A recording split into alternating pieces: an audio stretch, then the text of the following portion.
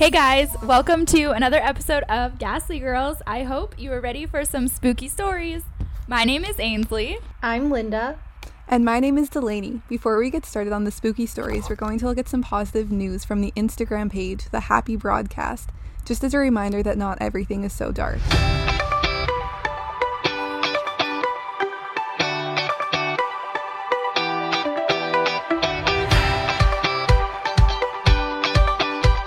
So a fact I found says that doctors in Scotland and Canada have been prescribing time in nature and free museum visits to help fight anxiety and depression.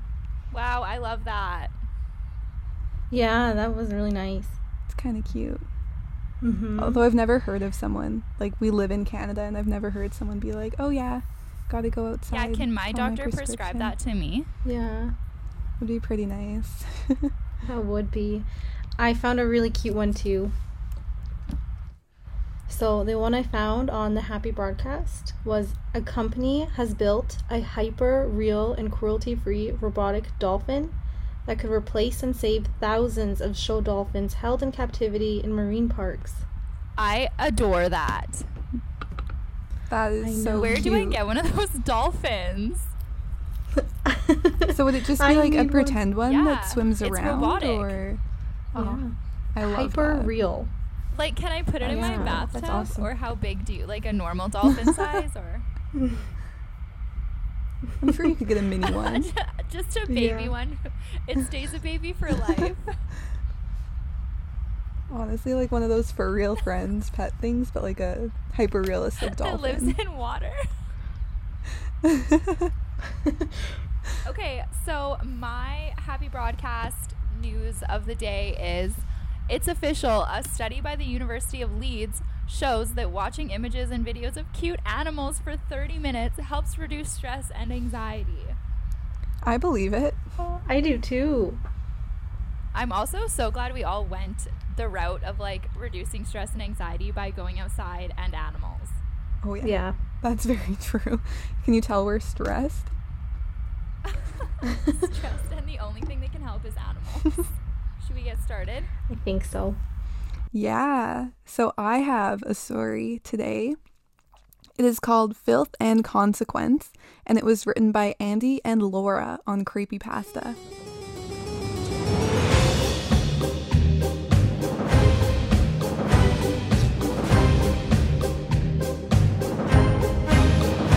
Oh, Loki, stop! Jamie batted the fluffy tail out of her face. It tickled her. The cat lazily glanced back at her from his spot on the counter and flicked his tail in her direction once more. Jamie rolled her eyes and got up from her perch on the kitchen stool to join her mother at the oven. The smell of casserole, Jamie's favorite, was making her stomach grumble. Almost done, Pam said over her shoulder before her daughter could say a word. Jamie wrapped her arms around her stomach and groaned loudly. But I'm starving, she whined, drawing out the last syllable for several seconds. Dramatically, she stumbled over to the refrigerator and began rummaging inside for a snack. Jamie, please, 10 minutes. Jamie ignored her mother. She had never been good at being patient, and while she may have been over-exaggerating, she was pretty hungry.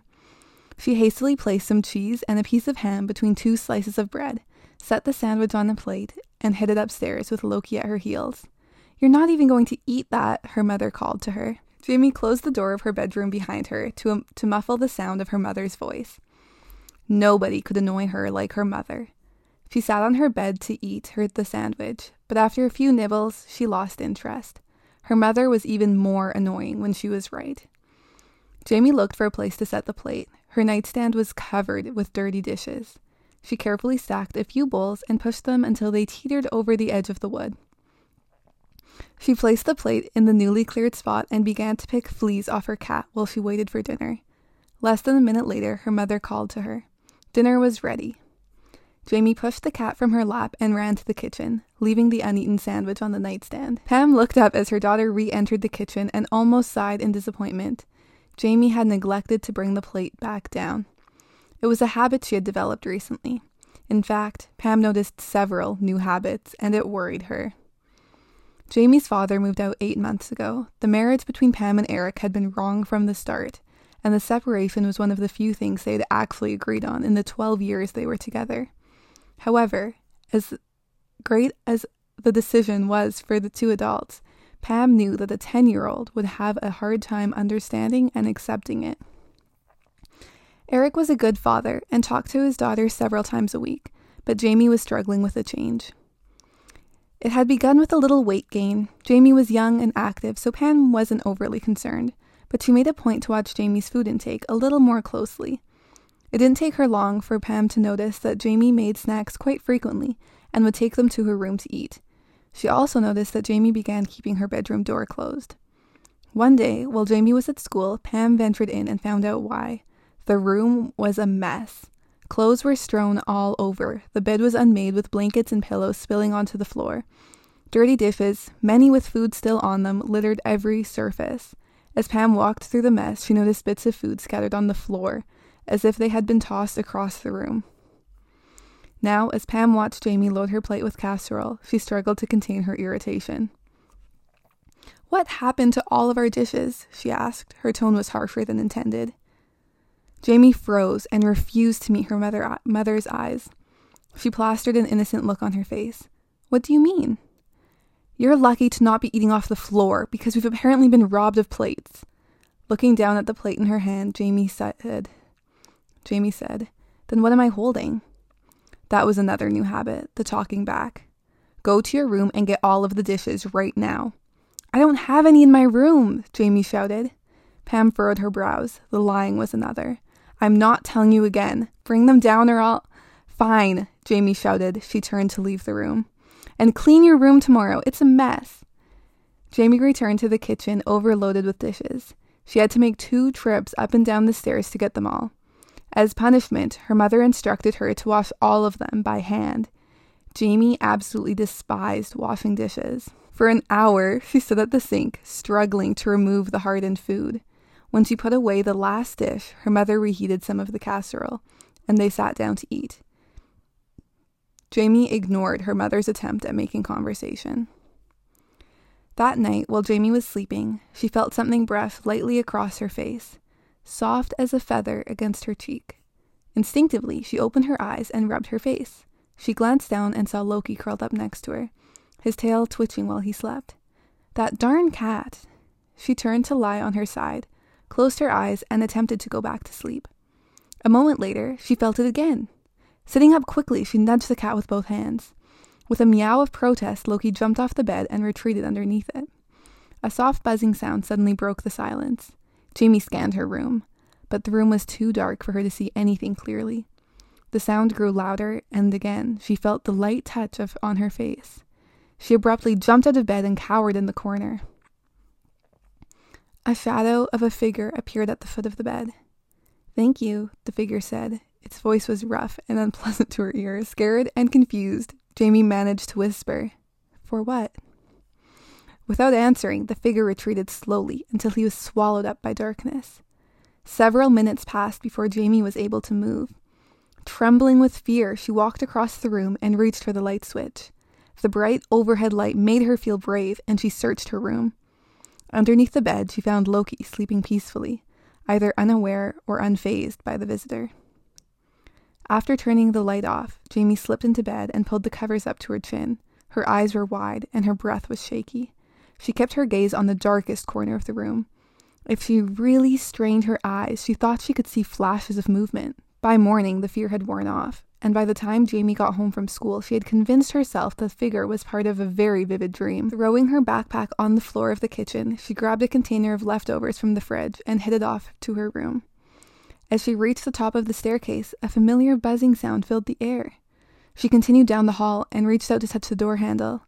No more eating in your room." Jamie jumped and turned to see her mother hovering over her shoulder. "Darn it, Mom, you scared me." "Jamie, language!" Jamie ignored her mother and pressed her ear to the door. The buzzing was faint, but still audible. She glanced at her mother to see if she noticed the sound, but Pam only stood there with her arms crossed, a look of concern on her face. Jamie focused her attention back on the door and turned the knob. As she entered the room, the buzzing stopped. Puzzled, she looked around. "You're cleaning your room today, right?" Pam asked. "Sure, Mom," Jamie answered distractedly. I'm serious, Jamie. This attitude has to stop. I said okay, Jamie shouted. If you don't, I'm going to. Jamie turned and slammed the door shut in her mother's face. Like the previous night, she searched the room, opening the closet and even every drawer, but she found nothing. The buzzing sound didn't come back. Sitting on her bed, she absent-mindedly picked at her blanket. She was seeing things, hearing things. She knew none of it was real. Her mind kept playing tricks on her, but she didn't know why or how to stop it. It has to be Mom's nagging, Jamie muttered aloud. She's driving me crazy. Literally. She decided to clean her room. Jamie rolled over for what seemed like the 20th time and groaned in frustration. She was tired, but sleep was evading her. She settled on her back and watched the ceiling fan for several minutes. The spinning was calming, and as she focused on the soft breeze cooling her face, she felt herself start to drift off. A loud thumping sound made her snap to attention. She sat up. She hadn't seen or heard anything unusual in days. As she peered into the dark, the buzzing sound started. Please, no, she whispered. Seconds later, the figure appeared at the foot of the bed. Where's the food? It asked. What? Jamie squeaked. The food. Who are you? Food. I'm sorry, I need sustenance. I don't know what that is. Food. I need food. You're just a dream, Jamie stammered. I'm as real as you, little girl. The figure stepped closer. Jamie whimpered and eyed the door. It was so close. She could reach it in seconds. Her mom would know what to do. The figure could sense the girl's fear and moved back a few paces. I'm sorry for being so aggressive. I haven't eaten days and I'm very hungry. What do you want me to do? Jamie asked. All I need is food. Can you bring me food? Jamie shook her head quickly. My mom said I'm not allowed to have food in my room anymore. There must be something you can do. There are others who need food too. Jamie was trembling uncontrollably now. There were more? If I give you what you want, will you leave me alone? The figure didn't respond. Desperately, Jamie said, I can sneak you food, but I'm supposed to be sleeping now. Can you wait until morning, please? The figure was silent for so long, Jamie thought it wasn't going to respond. Yes, it finally said, but not any longer. The figure vanished into the darkness, and Jamie's body immediately relaxed. She fell backwards against her pillow and began to cry. She was terrified, unable to even move from her bed. She called out for her mother, but her voice was too feeble to emit much sound.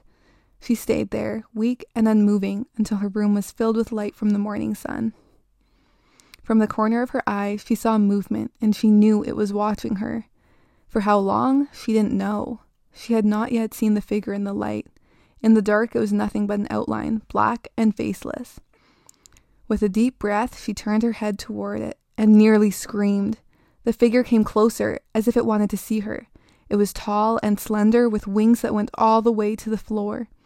Its skin was like a kind of organic, corroded armor with short, thick hairs growing from it. Its eyes were huge, and its mouth was like nothing she'd ever seen before. It appeared to be a large fly. When will the food be ready? The fly asked. Stunned, Jamie struggled to untangle herself from the bed covers. Her mouth moved, but no sound came out.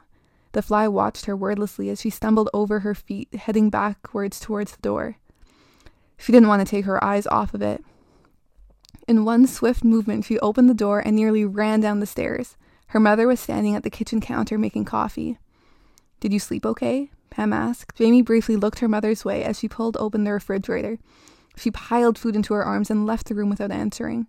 When she returned to her bedroom, there were 5 additional flies, all huddled in a circle in a corner of the room.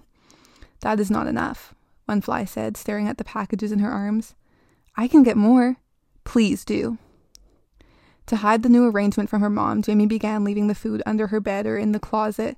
Every day she would come home from school and raid the kitchen. If her mother ever noticed the amount of food that disappeared, she never mentioned it. At night, Jamie could hear the flies buzzing as they came out of hiding and congregated around the food. She had sneaked a peek at them only once. There were so many of them. From then on, she kept her face buried in her pillow and her eyes shut tight. It seemed like it was hours before the buzzing stopped long enough for her to fall asleep. They rarely spoke to her. After several weeks, however, the flies began to get demanding. She never brought enough. She never brought what they needed. The flies had rampant appetites, and it left her room a mess. Crumbs and scraps of food littered the floor. Different smells permeated the carpet. Pam was constantly griping at her about the mess, but the flies loved it. "Jamie, you have to clean your room. I don't know what to do with you." "I'll clean it later," Jamie promised. "You always say that. What's going on with you?" Jamie knew her mother was concerned. She wanted to tell her mother about the flies, but it was an unbelievable situation. When Jamie was away from the house, she could hardly believe it herself. It was only when she heard them that she knew it was really happening. "It's a divorce, isn't it?" her mother asked softly. Jamie could only shake her head. "Yes, it is. You've been so different lately. You lie to me, you talk back. I know you've been taking things from my purse. I've seen you push Loki around. You're living in filth, for God's sake. I'm sorry that your father and I couldn't make it work, but I don't know what to do. How can I make this better for you?" The pleading look in her mom's eyes sent a wave of guilt through Jamie's body. "It's not you, Mom. Promise." That afternoon, she cleaned her room. Jamie knew the flies were there before she even opened her eyes. Though they weren't buzzing as usual, they were chattering loudly. In the morning light, she could see them all clearly. She watched them for several minutes. When they noticed she was awake, they swarmed her, batting their wings furiously and poking their limbs in her face. "What did you do?" one fly shouted. "She wants us to die," snarled another. She buried her face in her hands and let them yell at her. She finally shouted, "No, go somewhere else. I don't want you around anymore." She kept her head down for several minutes. When she looked up, they were gone. Startled, Jamie walked to the spot that the flies had stood seconds before. She couldn't believe it had been that easy. She heard a soft knock on the door, and her mom poked her head in. "Your room looks so great, hun. Do you want some breakfast?" "Oh, sure. Hey," she said, walking closer. "What happened to your neck?" Pam gently touched the reddened area of her throat. "I think it's just a rash." Jamie moved her mother's hair away and peered intently at her skin. A smattering of large, red bumps blemished the right side of her neck. "It looks awful." "It hurts a little, but it's fine. I put some cream on it." Pam moved towards the door, but quickly turned back around. "You know, I had the weirdest dream last night. It was so dark I couldn't see anything, but I could hear all of these, I don't know, buzzing sounds almost on top of me." She shook her head. "Anyway, pancakes okay?" Jamie stood still for several minutes after her mother left. She had a very vivid dream, that's all, and rashes were common. No sense in making this a bigger deal than it was. "Everything is fine," Jamie whispered. "It wasn't them. It's just a rash." She repeated those words to herself until she suddenly collapsed to the floor. "Please don't hurt her," she cried. "Please." "Jamie, are you still up? I thought I heard you walking around in your bedroom hours ago." It was almost midnight, and Jamie was curled up on the living room couch, staring at the blank television screen. Underneath the blanket, her legs were trembling. Whatever her mother had heard, it wasn't her. Pam motioned for Jamie to join her. "Come on, let's go to bed." "Why don't we put on a movie and watch it in here?" "It's too late." "We can make popcorn and—" "I'm tired, honey." "What about a game?" "Jamie, bed." Jamie trudged up the stairs, her mother a few steps behind. At the corner, her mother kissed her cheek and said goodnight. Jamie watched as her mother went into her bedroom and closed the door. She wondered if the flies were in there, waiting for her mother to fall asleep so they could feast. Earlier in the day, she had resolved to tell her mother everything. She rehearsed what she was going to say and tried to predict every possible reaction her mother could have. At dinner, she had been so close, but she panicked. Her mother would never believe her. Jamie had never felt so helpless. She flipped on the light to her bedroom and took a look around. Her room was still spotless, but it looked wrong. She couldn't discern exactly what it was, but something had been touched. She paced around the room, drawers in and out, pulling the blankets off her bed. She got down on her hands and knees and peered under the bed. And she screamed. Pam rushed into the room seconds later and wrapped her arms around the still screaming child. Jamie was thrashing around on the floor, her arms and legs beating in the air wildly. "What's wrong, Jamie? What is it?" Pam desperately tried to restrain her daughter. She hugged her tightly against her chest, and she felt Jamie calm down. The two of them were intertwined on the floor. "What's wrong?" Pam asked again, softly this time. Jamie began whimpering and pointing to the dark space just a few feet away.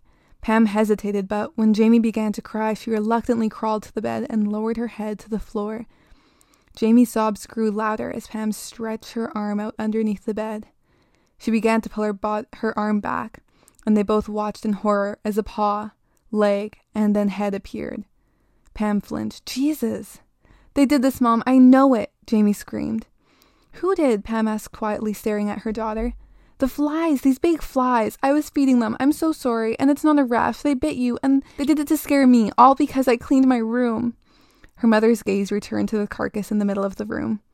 "Are you listening? They bit you, and they killed Loki. I told them to leave us alone. I tried to make them leave us alone." Jamie struggled to contain the sobs. "Mom, do you have a box?" "What, Mom?" Jamie stuttered. "You believe me, don't you?" "I'm going to get Loki out of here, and you're going to clean the rest up." Pam gagged and held her hand over her mouth. "Do you believe me?" Pam sighed. "No, Jamie, I don't believe you. You've been sneaking food up here for months. For them. You lie to me constantly. You cuss and slam doors in my face, but this... Mom, please." Pam threw her hands up in the air in frustration and left the room. She strode back in with a box in one hand and a little bucket in the other. She placed the box on the ground, gently lifted Loki, and placed him inside. "I'm calling your father," Pam said from the doorway, the box under her arm. "We'll need to decide what to do with you." "Please, listen to me," Jamie pleaded. She hugged her arms around her knees and stared up at her mother from her spot on the floor. Pam looked at her daughter's tear-stained face. "No, for once, you are going to listen to me. You are going to stay in this room and clean up the mess. There's a rag in the bucket for you. No, don't leave me in here." Pam slammed the door behind her. Leaning against it, she shook her head, unable to believe the situation she found herself in. Pam never would have believed her daughter capable of such a horrible thing. But her behavior had been so odd lately, and now she was talking about giant flies. From the kitchen, Pam called her estranged husband and explained the situation. She had awakened him, and he wasn't happy about it. "I have a dead cat in the garage right now, Eric. I would say this is pretty serious." Listening to the agitated voice on the other end, Pam clenched her teeth. "Fine, why don't you talk to her?" "Jamie," she called up the stairs, "get down here. Your father wants to talk to you." Pam lowered the phone to her side and rubbed her eyes. She just wanted to go to bed and pretend this incident had never happened. She strained her ears but heard no movement from upstairs. "Jamie, now!"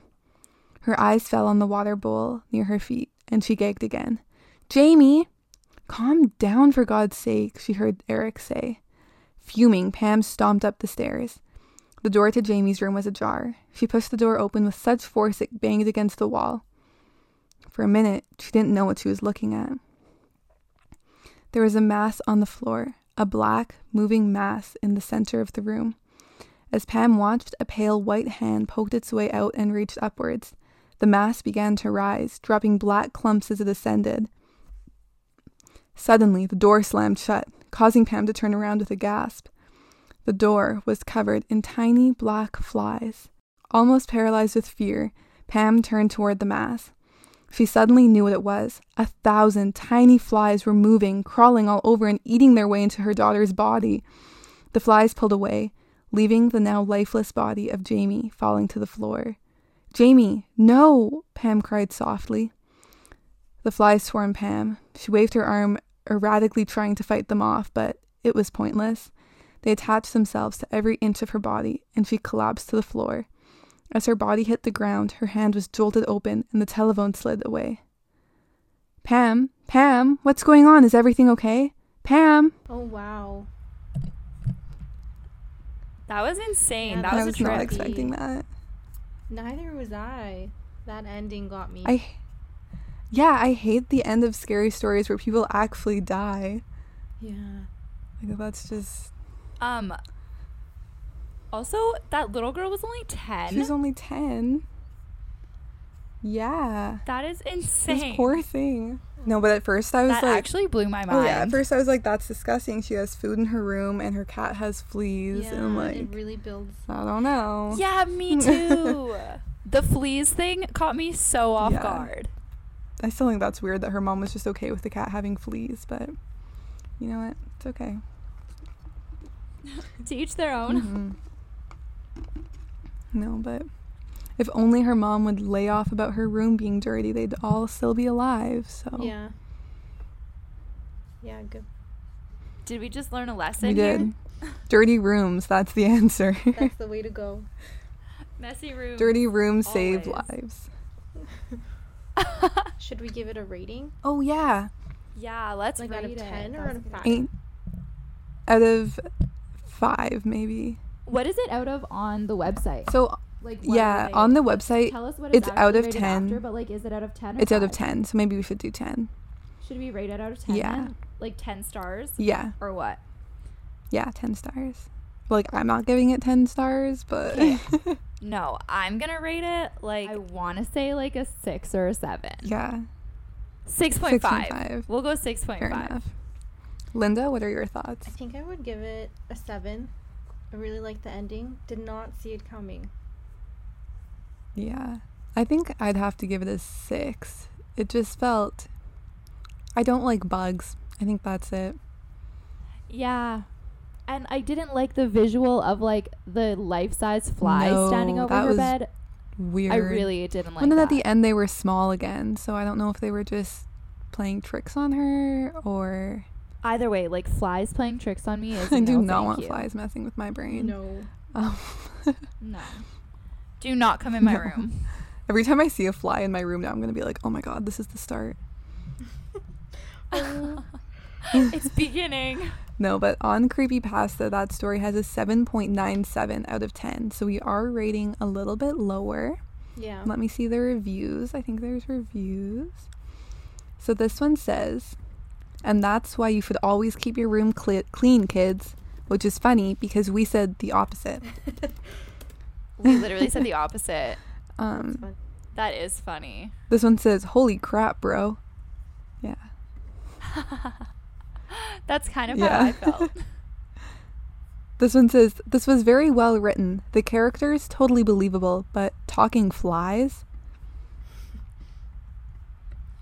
Yeah, honestly For though. real?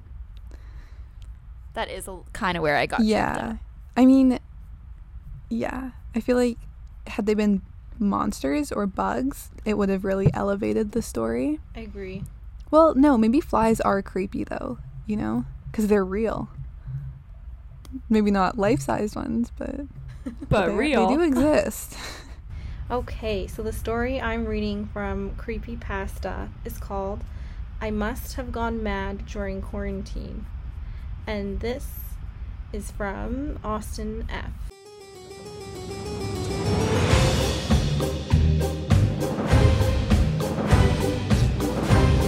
I give up. This is my 8th day in quarantine, more like solitary confinement, because I have lost track of time and I live alone in a bachelor apartment. I am stuck ordering groceries online, getting food delivery, even succumbed to having my brother deliver some wine for me to get me through the loneliness. I have tested negative for COVID, which is a good thing. However, due to public health guidelines, I must still isolate for another 7 days. It is getting harder every minute. I recently moved into this apartment, and it is cheap if you ask me. However, I was informed that the previous tenant took her own life in this apartment, and it is well known in the city. I guess that this is what quarantine does to you, but unfortunately, during this time, it is the only rent that I can afford. In a typical bachelor apartment, you have a bed, a desk, a kitchen, a bathroom with a shower, and maybe a dining table. No room for anything else. I like to think of it as a bed-to-door situation, as I can hear everything in the hallway, and really, whoever's in the hallway can hear everything I am doing and saying. There is a door that leads to the stairwell, and my door to the apartment happens to be next to it. Whenever someone steps into the hallway, I can hear it. I've gotten accustomed to it, as there is nothing much else to do besides ignore it. If someone has loud feet, I can hear it. Rarely, I'll hear my neighbors. I recently got my buzzer code for the door set up on my phone, I am new to this apartment, so the property managers just reused the same number from the previous tenant. This apartment is nice but small. It was not meant to be lived in 24 hours a day. I even recently saw some cockroaches, and I had to immediately get it fumigated. I am paranoid about poisoning myself daily, but the company assured me that the chemicals they use are not lethal to humans. What a relief. My friends check in on me, though. FaceTime and Messenger, it feels warm and comforting to catch up with them. I feel envious when they are out enjoying their nights or going on socially distant dates, or not so socially distant dates in some cases. For me, I am lucky to get through a movie without feeling. Lately, I have been hearing a man screaming outside of the bus stop, outside every morning at 5:30 a.m. I informed my property manager. She said that she has not heard any complaints about this man yet, and that I should contact the police. I've peeked out of my window, facing the bus stop, to see what this man is yelling about, but it seems to be gibberish. I cannot understand what he is saying about some nights. I cannot understand what he is yelling about, but some nights I just want to yell at him to shut up. But I do not want to put myself in a situation that could be harmful to me. My buzz code to my apartment is displayed on the door outside, after all, including my apartment number. My apartment could easily be found when following the signs inside the building. The thing I worry about the most is what could happen if somebody let this deranged man inside the building. He waits for the bus that comes at 6:05 a.m., and then he does not return until the next night. Another cockroach rocks across the keyboard. I immediately squash it with a tissue. This is the 5th one in 2 days. I look around my apartment and look for any other signs of infestation. Nothing. Where are these cockroaches coming from? I call the property manager, and she explains that it is not the building, but the area surrounding it. I don't believe her. But cockroaches are interesting that way. You cannot run from them. No matter where you go, they are there. And if you do not see them, they are still there, living in your deranged pipes. The idea of it just sickens me. At least the apartment was sprayed with chemicals to reduce it. However, the property manager also said that you cannot smell the chemical they used. I wonder if they even sprayed the apartment at all. Am I being lied to? My phone starts ringing. It's the delivery man saying my food is here. I tell him to buzz up as I cannot leave my apartment. My phone starts ringing, and I dial 9 to buzz him inside of the building. I hear him coming up the stairs. I'm eager, as I'm getting hungry, and that pad thai is calling my name. I hear the door from the stairwell creak open, and then a knock on my door. Knock, knock. Delivery from Food Go. I'll just leave it at the door for you. I let the delivery man know I was coming, and I can hear him placing my food at the door. The stairwell creaks open, and I hear him walking down the stairs back to the exterior door. I open my door and grab my food, but then I'm hit by a foul stench, almost as if something has died in the hallway. There are a couple of cockroaches walking across the wall in the hallway. Disgusted, I close the door and start unwrapping the plastic bag that my food was in. I open the pad thai boxes, and immediately cockroaches start pouring out of it, crawling all over my hands. I jump up, disgusted, and now there is a sea of cockroaches gathering around my feet and climbing up my legs. I swat them off one by one. This apartment is tiny, so there is no way for me to even run from them. Knock, knock. Is someone at my door while I'm handling these cockroaches? I yell. Give me a minute. And I squash another, and then I squash a few more. The rest suddenly stop crawling toward my feet. Instead, they crawl towards the bathtub and go down the drain, almost as if they were instructed to. Knock, knock. Someone is still at my door? I didn't hear any voices behind the door, not even my neighbors asking if I'm okay. I check the peephole to see in the hallway who it is. I see nothing. I open the door to peek up. I look down and see the delivery man lying in front of my door with his hand extended toward my doormat. Cockroaches were crawling all over his body, going inside his mouth and nose. I immediately close the door and call the police. Could this man at the bus stop have done this? I'm thinking about what I just saw, and it wasn't just the cockroaches. Minutes ago, I heard the delivery man walk in and drop off my food. Just now, he looked like he had been dead in the hallway for years. I opened the door to see him again. The body is not there. It is day 9 now, and I feel like I am going stir crazy. Even since I moved in here, I feel like I am always here. Since the pandemic began, I have had to isolate myself so much. I thought about joining those conspiracy groups that have the COVID and a hoax just to pass the time, but I know that is unlike me to do that. I just find it so difficult to be here alone in this apartment, even after the ordeal of the delivery man. Oh, and to just let you know, neither the property manager nor the police investigated it. They assumed I was having a nightmare. Since there is no explanation for why that body suddenly disappeared.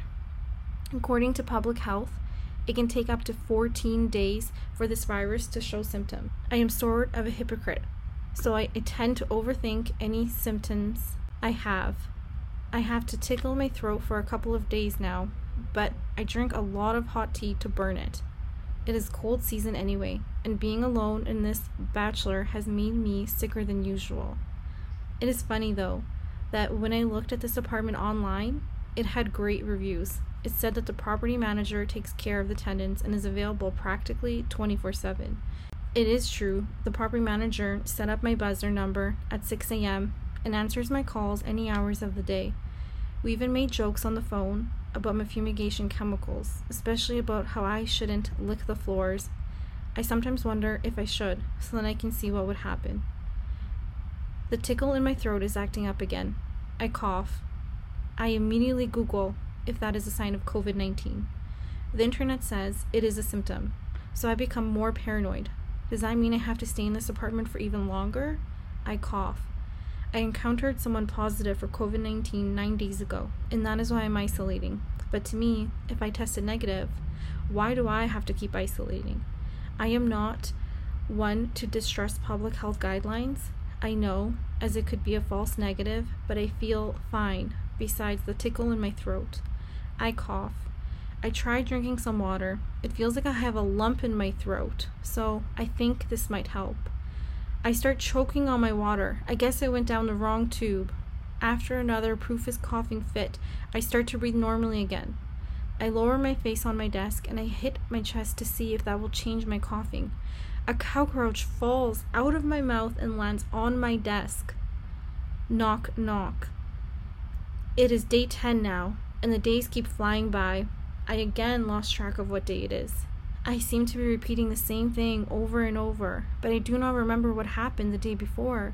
I started writing this on the day 9 of my quarantine, but what happened to the first 8 days?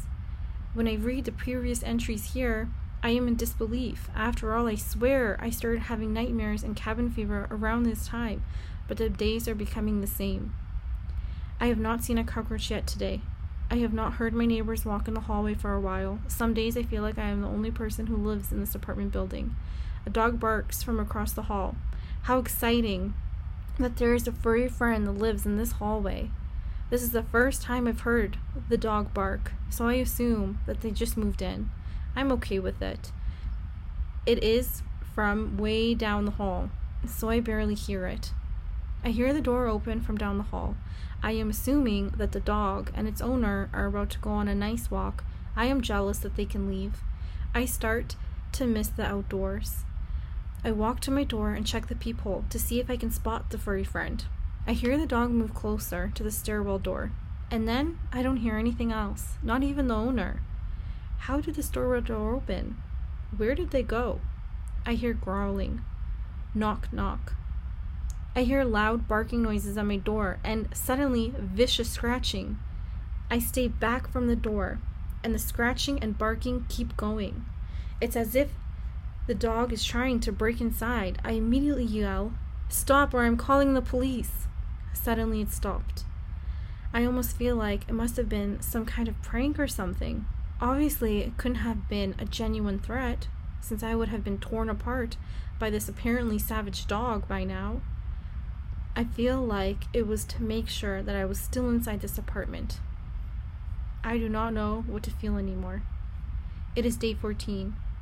The day I can break my quarantine. I call my friends to tell them they can see me now. I have no other symptoms and I feel better than I have these last 2 weeks. I do not seem to remember them. I did not even write it in this Word document. I understand what it feels like to be a prisoner during this time. When other people have to isolate, they usually have a partner or a roommate to talk to, or in the meantime, to just get through it. Unless they are positive for COVID-19, in that case, I hope they are isolated from their partners. Knock, knock. Strange. I have not heard the knocking in a long time. I do not even remember the last time I heard it. Knock, knock. Who is there? I have to write this down before I forget again. I found a note. It was crumbled, and I found it in the back of the heater. I was so bored, I decided to a deep clean under the heater vents to get rid of all this dust that I can. I will write what it says. Day 13, quarantine. I am repeating the same day over and over. I am being watched. There is a knock on the door every day. I am writing this to whoever lives in this apartment after me. Knock, knock. You made a mistake. I know that this place was affordable, but this place is cursed. The previous tenant before me, who was into satanic shit, the people around you are not expecting what you are. The property manager has no idea. Your friends have no idea. If you look very closely, you will see the outline of the summoning circle before the front door. They didn't clean it properly.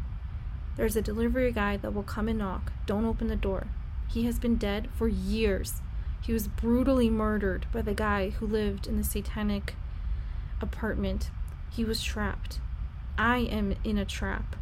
You are in a trap. And it won't let you leave. If you try and call for help, you will be forced into questioning your reality and what you saw. The only hope is the man at the bus stop. He sees what you are seeing, but there's nothing he can do to stop it. I am sorry. There is no way out. I give up. The end. Wow. Oh my gosh. Oh, I like that twist with the man standing at the bus stop. Well, I was at like, first I thought he was gonna be. Yeah, I was like, why did they mention Me too. him? I did not see it coming Like, around. he's not relevant. Why were they talking? Yeah, I did about not see it coming. Then he was. I don't know. It seems weird to me. Like, he couldn't just leave the apartment. He couldn't just walk out. No. Ugh, That's kind it of was yeah. so, Why so many the cockroach bugs? part. It was so It was. visual. Ugh.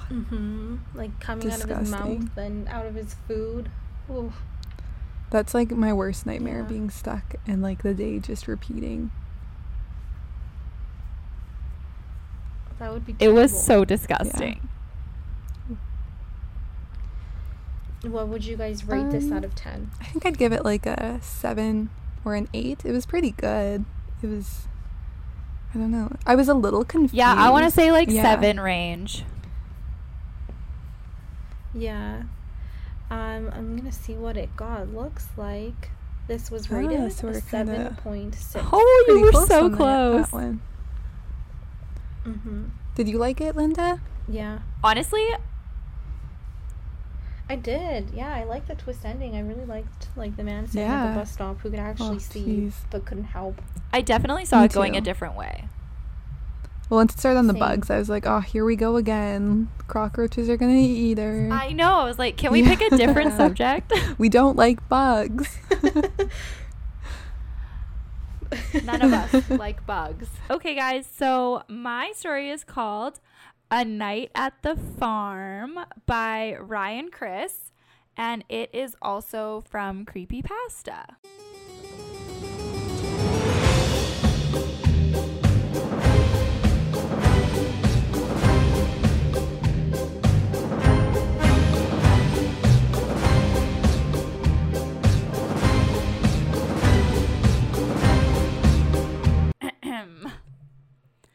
As they walked up the front steps of the house, Tommy could feel fear set in. The view of the old farmhouse in the fading sunlight was enough to send chills into your bones, and for some reason, they were going into it. He could feel his arms and legs grow weak as he stepped onto the rickety porch. Standing in front of the door, he could see the paint chipping and rotted areas that exposed large gaps between the boards. He pushed open the front door and entered the house with a loud creak and a gust of dust being blown about. His throat was tight. Even if he tried offering the others words of comfort, he would have failed. Tommy lit the lantern and proceeded into the entranceway. The inside was more intimidating than the outside. A long hallway with an open living room on the immediate left, a door at the end of the right side, and a staircase at the very end. It seemed very simple on the inside compared to the size of the house from the outside. The air became thicker and made it hard to breathe. It must be my nerves. Tommy steeled himself and moved into the living room, dropping his overnight pack and sleeping bag around some dusty, rundown furniture. The others followed his lead. Charles voiced his thoughts aloud. "Why the hell did we agree to do this?" "This place is really a slum," stated Cindy. They moved further into the living room and cleared off the debris from the rundown and rotted furniture. Tommy immediately took a defensive position.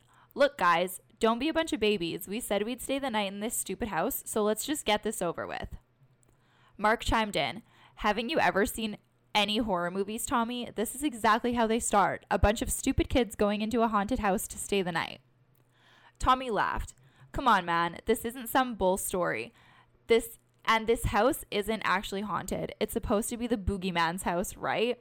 Cindy continued. "The boogeyman? I haven't believed in the boogeyman since I was 3, Tommy. I'd be quicker to believe this place is just haunted by some creepy spirits or something." "Exactly," Tommy said in a matter-of-fact manner. Tommy felt a bit better now that they had opened up conversation. He wasn't sure he would make it all night in silence. He had been second-guessing their adventure at every step of the way, but now it was too late. Darkness had settled around the farm, and the dim and cold house grew dimmer and colder. The chill in the night air had begun to penetrate the walls, and the kids set up their sleeping bags in a small circle around the living room. They were too proud to admit to each other that they were all scared senseless. No one would venture away from the lantern, not even to use the restroom. He was sure they all had their own flashlights, but the lantern seemed to offer some comfort to them, and just like the others, Tommy had no desire to leave that bit of comfort. They passed small talk for a while, trying to avoid silence as much as possible. When it was quiet for too long, he could feel insecurity creeping into his mind, like every bit of his instinct was screaming danger. Tommy had to keep reminding himself, it's all nonsense, it has to be. That was the whole point for tonight anyhow. They were there to challenge their fear and come out tomorrow laughing about the whole bogus idea. They pulled out some overnight snacks and began eating. Once everyone had finished the snacks they were working on, Mark pulled out a bottle of 151 from his pack. "I brought refreshments," Mark said with a mischievous look. Cindy responded, "Yeah, that's what we need right now. Let's pour some stupid on top of stupid." Tommy laughed and said, "Hell, a little liquid courage isn't stupid. We'll all feel a little bit better after a few swigs." The bottle was passed around, and everyone took a few shallow drinks at first. He had been right. Tommy could feel the chills ease off as the liquor ran down deep into his core, feeling hot in his chest as he took it all in. They continued passing the bottle and finally succeeded in fending off the atmosphere.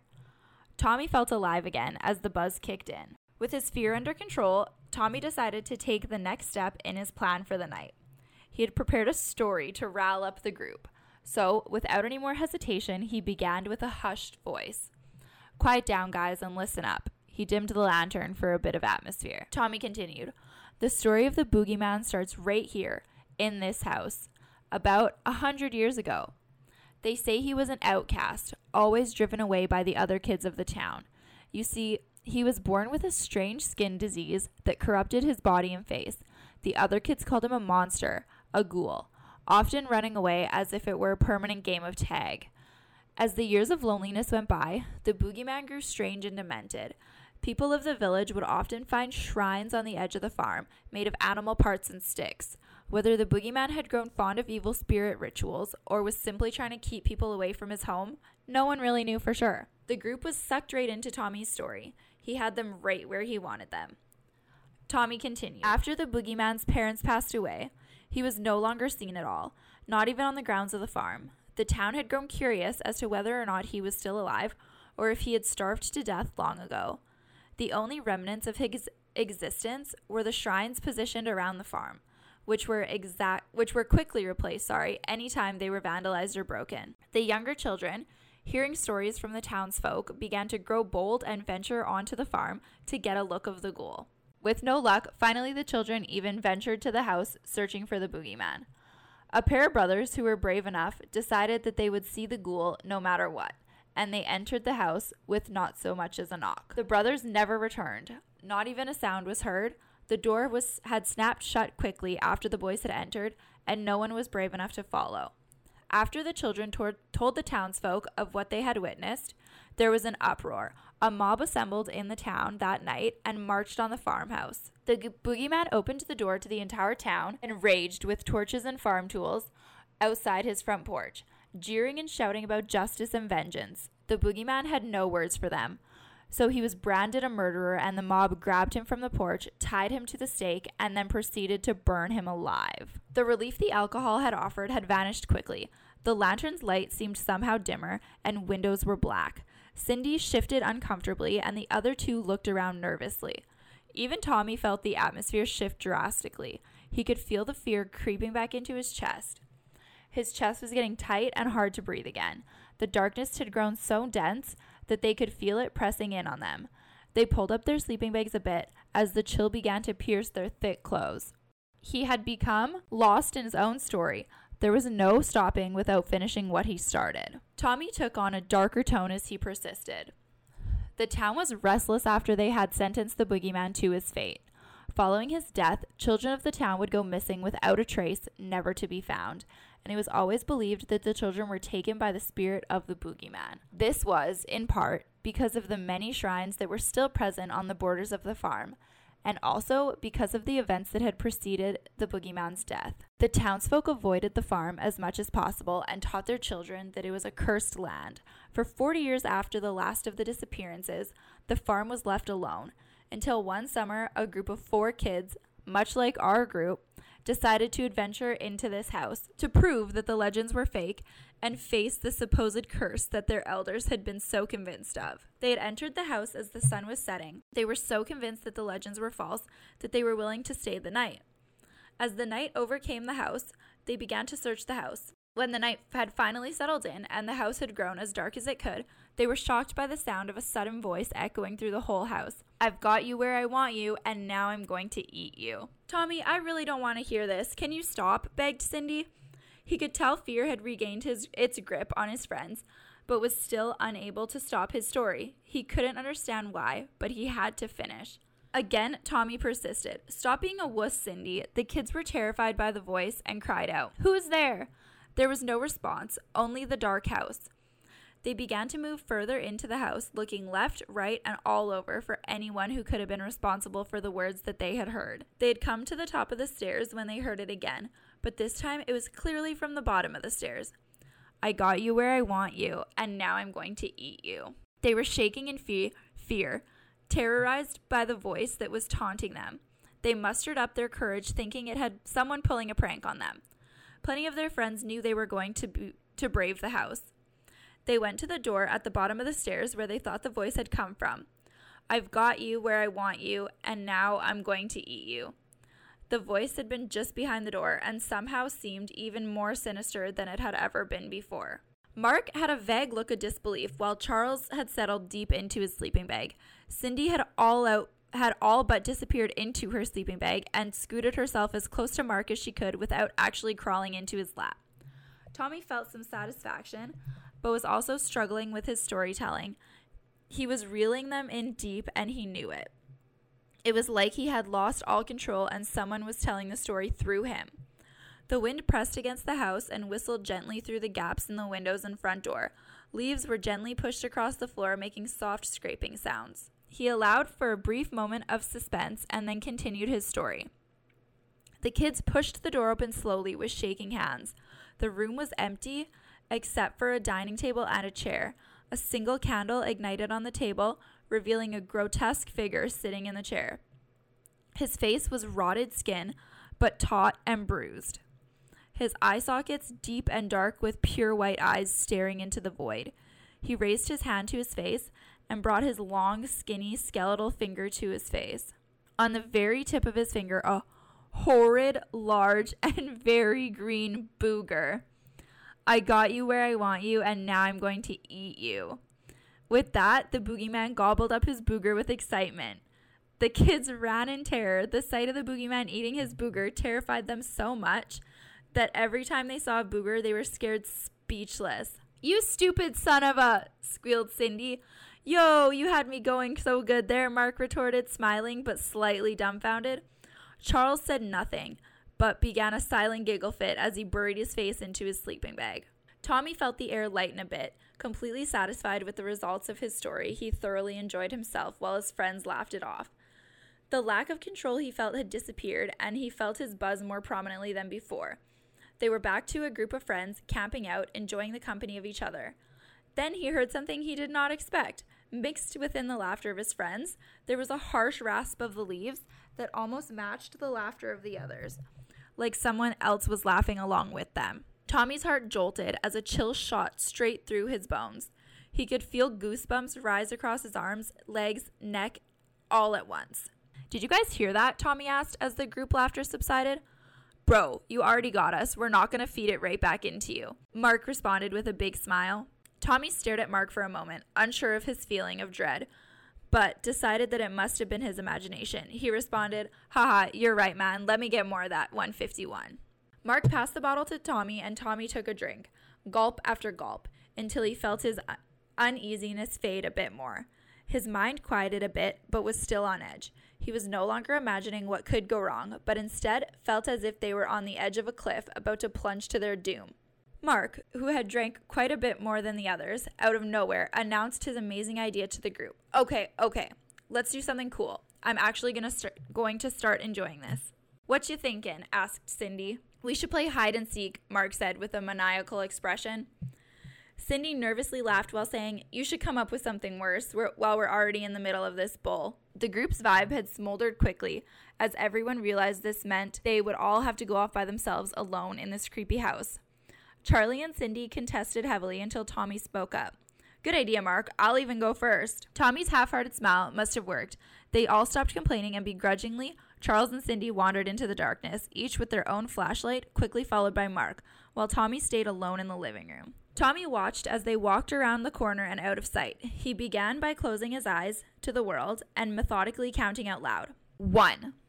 The wind rustled the leaves a bit more as the sound of footsteps disappeared. 2. A steady, slow creak reverberated through the house. 3. Complete silence engulfed Tommy. Only his own breathing could be heard. 4. The earth grew dense and his heart began racing. 5. He began to realize he was entirely alone. 6. Unable to withstand it anymore, he opened his eyes to the dimly lit room. 7. Panic began to set in. Tommy gently turned up the lantern to brighten its flame. 8. He stood in his place, staring desperately into the hallway, dread flooding his mind and chills through his body. 9. He braced himself internally. Damn it. 10. Here I come. Tommy carefully stepped into the hallway, flashlight in hand. He bounced it from the left wall to the right wall and back, while he wandered deeper down the corridor opposite the front door. All the liquid courage had drained from his veins, only to be replaced with an icy chill. It reminded him of a time he'd gotten a saline drip during his last hospital visit. The little warmth had washed away from his limbs and stomach with every step he took. He felt sickly, and cold sweats had come over him by the time he reached the bottom of the stairs. The hallway corridor was small and made Tommy feel claustrophobic. The candle holders on the wall were extremely rusted and thick with grime. There was fresh wax melted onto the sides, which Tommy thought was odd, but couldn't focus on what that could mean. The only other thing in the hall was a door at the bottom of the stairs on Tommy's right, opposite the living room that they had been nesting in. There was no handle, just a brass ring, so Tommy pushed on the door. The wood groaned with the stress of being pushed, but it didn't budge. Must be locked somehow. Tommy wasn't inclined to pursue anything locked up in this house needed to stay that way. He slowly began to climb the stairs. With every step, there was a jarring creak in the boards. How did I not hear this when I was counting? The silence was suffocating, so every little sound that he made was surprisingly loud. This only added to his anxiety. He felt like he needed to be quiet to not be heard. Tommy reached the top of the stairs to see another small hallway running in the same direction that the hall below had run. It was almost identical, except there was no front door at the end. Instead, there was a large window, and there were 3 doors in this hallway, 2 on its right side and 1 on the side with the staircase entrance. There was a muffled thump from the bedroom at the end of the hall on the right. Bet they're freaking out just as much as I am. Tommy felt a small bit of relief. He knew being with at least one person would make this more bearable. He walked quicker as he went to the room's door. Another brass ring, but when he pushed it on this one, it swung open. There was a small bed with bedside tables on either end, all covered in a thick layer of dust. The dust on the floor had been stirred a bit, as if someone had walked through it, but Tommy could not make out any footprints. The trail of disrupted dust led to a large wardrobe at the back of the room. Tommy crept up to the wardrobe, but did not wait long before throwing it wide open. To his surprise, there was nothing inside, just more thick dust and an old farmer's shirt hanging up, well worn and rotted. A very soft noise came from behind him, like someone moving on the bed. Tommy's heart jumped into his throat as dread took over him. His mind was racing. He spun on the spot, expecting one of his friends to be sitting there, holding back a laugh at their little trick on him. Instead, there was a black figure on all fours. 2 eyes were barely visible on a disfigured, blackened face. It was too dark to make out anything clearly. As soon as Tommy saw it, before he could shine the flashlight, the creature flung backwards off the bed and scurried out of the bedroom with a terrifying speed and an unnatural way of crawling on all fours, like it had a twisted spine that forced it to crawl. At that same moment, wind blew in from the only window in the room, and the bedroom door slammed shut. Tommy sat down right there, clutching his chest. What the hell was that? He said to himself out loud, and it definitely was not human. Tommy had experienced a new feeling, absolute terror. He registered that he was in shock, but he couldn't fight it. He didn't know how he could. Then he thought of his friends hiding somewhere in the house still and got a bit of his strength back. We need to get the heck out of here now.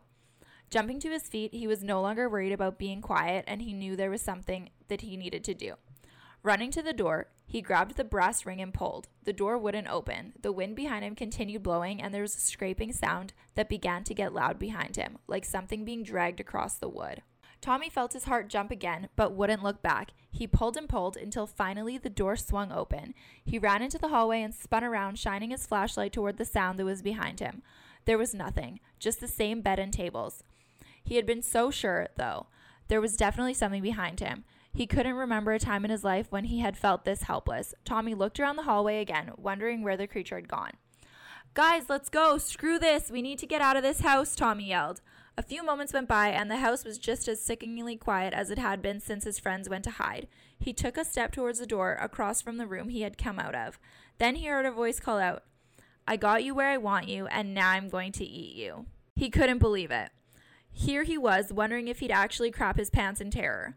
While some freaky, unknown creature running around this horrid house, his friends were messing with him. It had sounded like Mark, but he wasn't exactly sure where he heard it from, either the doors near the stairway or the back downstairs. "Mark, let's go, man. This isn't funny. No more games. Come on, guys," he cried out. Tommy could hear his voice shake with every word. They must have been having a blast with this. He came to the door by the stairway. They had to be here. Tommy was convinced of it. There was nowhere else that it could have come from. He placed his hand on the door, ready to face whatever could be on the other side. Taking a deep breath, he began to push. Again, the voice called out to him, "I got you where I want you, and now I'm going to eat you." Tommy had frozen in his spot. The voice was coming from the stairway, but it seemed like it was also coming from everywhere else in the house. Ignoring the heavy pressure on his chest, he turned back towards the stairway and approached the stairs. "I got you where I want you, and now I'm going to eat you." The voice rang out again, crisper, definitely from the bottom of the stairs. The room at the bottom, it had to be. They must have put something in front of the door to keep me out, Tommy thought. He descended the stairs carefully, with every step creaking again as he climbed down. As he reached the door, he looked down the hall and saw the front door. The light from the lantern in the living room had all but burnt out. Suddenly, he had this strong urge to run. The door was right there. He didn't know where the creature had gone, but he was sure he could get away. His thoughts seemed to have run rampant. "You can't leave your friends. You can't. You have to go get them. You have to." Mark's voice sounded as clear as being in the living room earlier. "I got you where I want you, and now I'm going to eat you." Tommy looked at the door by the stairs. Thinking about wringing Mark's neck gave him just enough courage to push on the door again. It gave away easily this time, and soundlessly swung open to an almost pitch-black room. The moonlight shone through the window opposite of Tommy, just enough to cast silhouettes of his friends sitting at a dining table, one on each side of the table and one in the middle. A candle ignited in the middle of the table, casting just enough light on the room for Tommy to see everything. The table was covered with body parts and organs, all on display on serving dishes. There was blood on everything, the dishes, the table, the floor, the walls, and it was even spattered across the ceiling. His friends' heads had been attached to scarecrow bodies in each of the seats at the dining table, leaving only one seat with a headless scarecrow. Tommy couldn't comprehend what he was looking at. How is this? What? Tommy's thoughts trampled all over each other. The urge to run came back even fiercer than before. He had to run. He needed to get away as soon as he possibly could. Tommy was still frozen where he stood, unable to run, unable to do anything. He just kept looking at the scene of his friends posed around a dinner table of their own body parts. Then he heard it, from right behind him, a soft voice, mixed with a scratching voice, like the leaves on the floor being blown about. It whispered into his ear, "I got you right where I want you, and now I'm going to eat you." Oh my god. That was insane. Yeah, that was. I can't believe. Yeah, no, crazy. Like, first of all, Ugh, I didn't even like reading no, but that if your one. friends were dead, no, where am I going with this? You'd almost be glad, because that would be the meanest prank to play on someone. That would be terrible. I know, but seeing your friends like I'd that, almost like just want to. heads chopped off on top of terrifying. a scarecrow. You wouldn't want to like Yeah, that's so scary. survive after that. That would be so traumatic. That would be terrifying. Also, the room I'm in right now, it just has like a huge picture window in the front of my house, Oh. and the sun is setting, so it's like getting darker, and I have a candle Oh my going, gosh. and that's the only light, and it's so creepy in here. Well, at first, when it was like the booger part, I was like, man, that's a good story. Like, nice, funny, and I'm into it. And then it wasn't that, you know? That's what I Yeah. thought too. I was like, this is gonna be Yeah. cute. But it definitely wasn't. What do we think it was rated? I think it was rated like or what would a we rate it? 9 for spookiness. It was pretty long, but it was good. It was long. I felt like I was reading forever. Yeah, I think I would give it like I'd say 8 or 9. maybe an 8. Yeah. An 8. Yeah, an 8 or 9. Okay, it was rated 7.99 Oh, out of wow. 10. Okay. I know. Pretty good, pretty good. Someone commented an 80s horror style movie. Yeah, definitely. Scary but cliche. It was pretty It cliche, was. but like I liked it. too. Yeah, you definitely knew. Well, I don't know. Cliche, but in a good way. Yeah. It was. I couldn't decide whether it was gonna be his friends playing a trick or whether like the boogeyman was actually Yeah, gonna me eat too. them. And I like that it went into the history of it too. Like, it was like, this is where the boogeyman came from. Yeah, like the little history of the Yeah. town and stuff. Made it more realistic, I think. That was I fully agree. I thought that was a good pick. Thank you, guys. Well, we are at the end of our podcast. Does anyone have anything they want to say? Any closing arguments? Well, that's all for today. Thanks so much for listening. Until next time. Bye. Bye, thank you. Bye. Thanks for tuning in.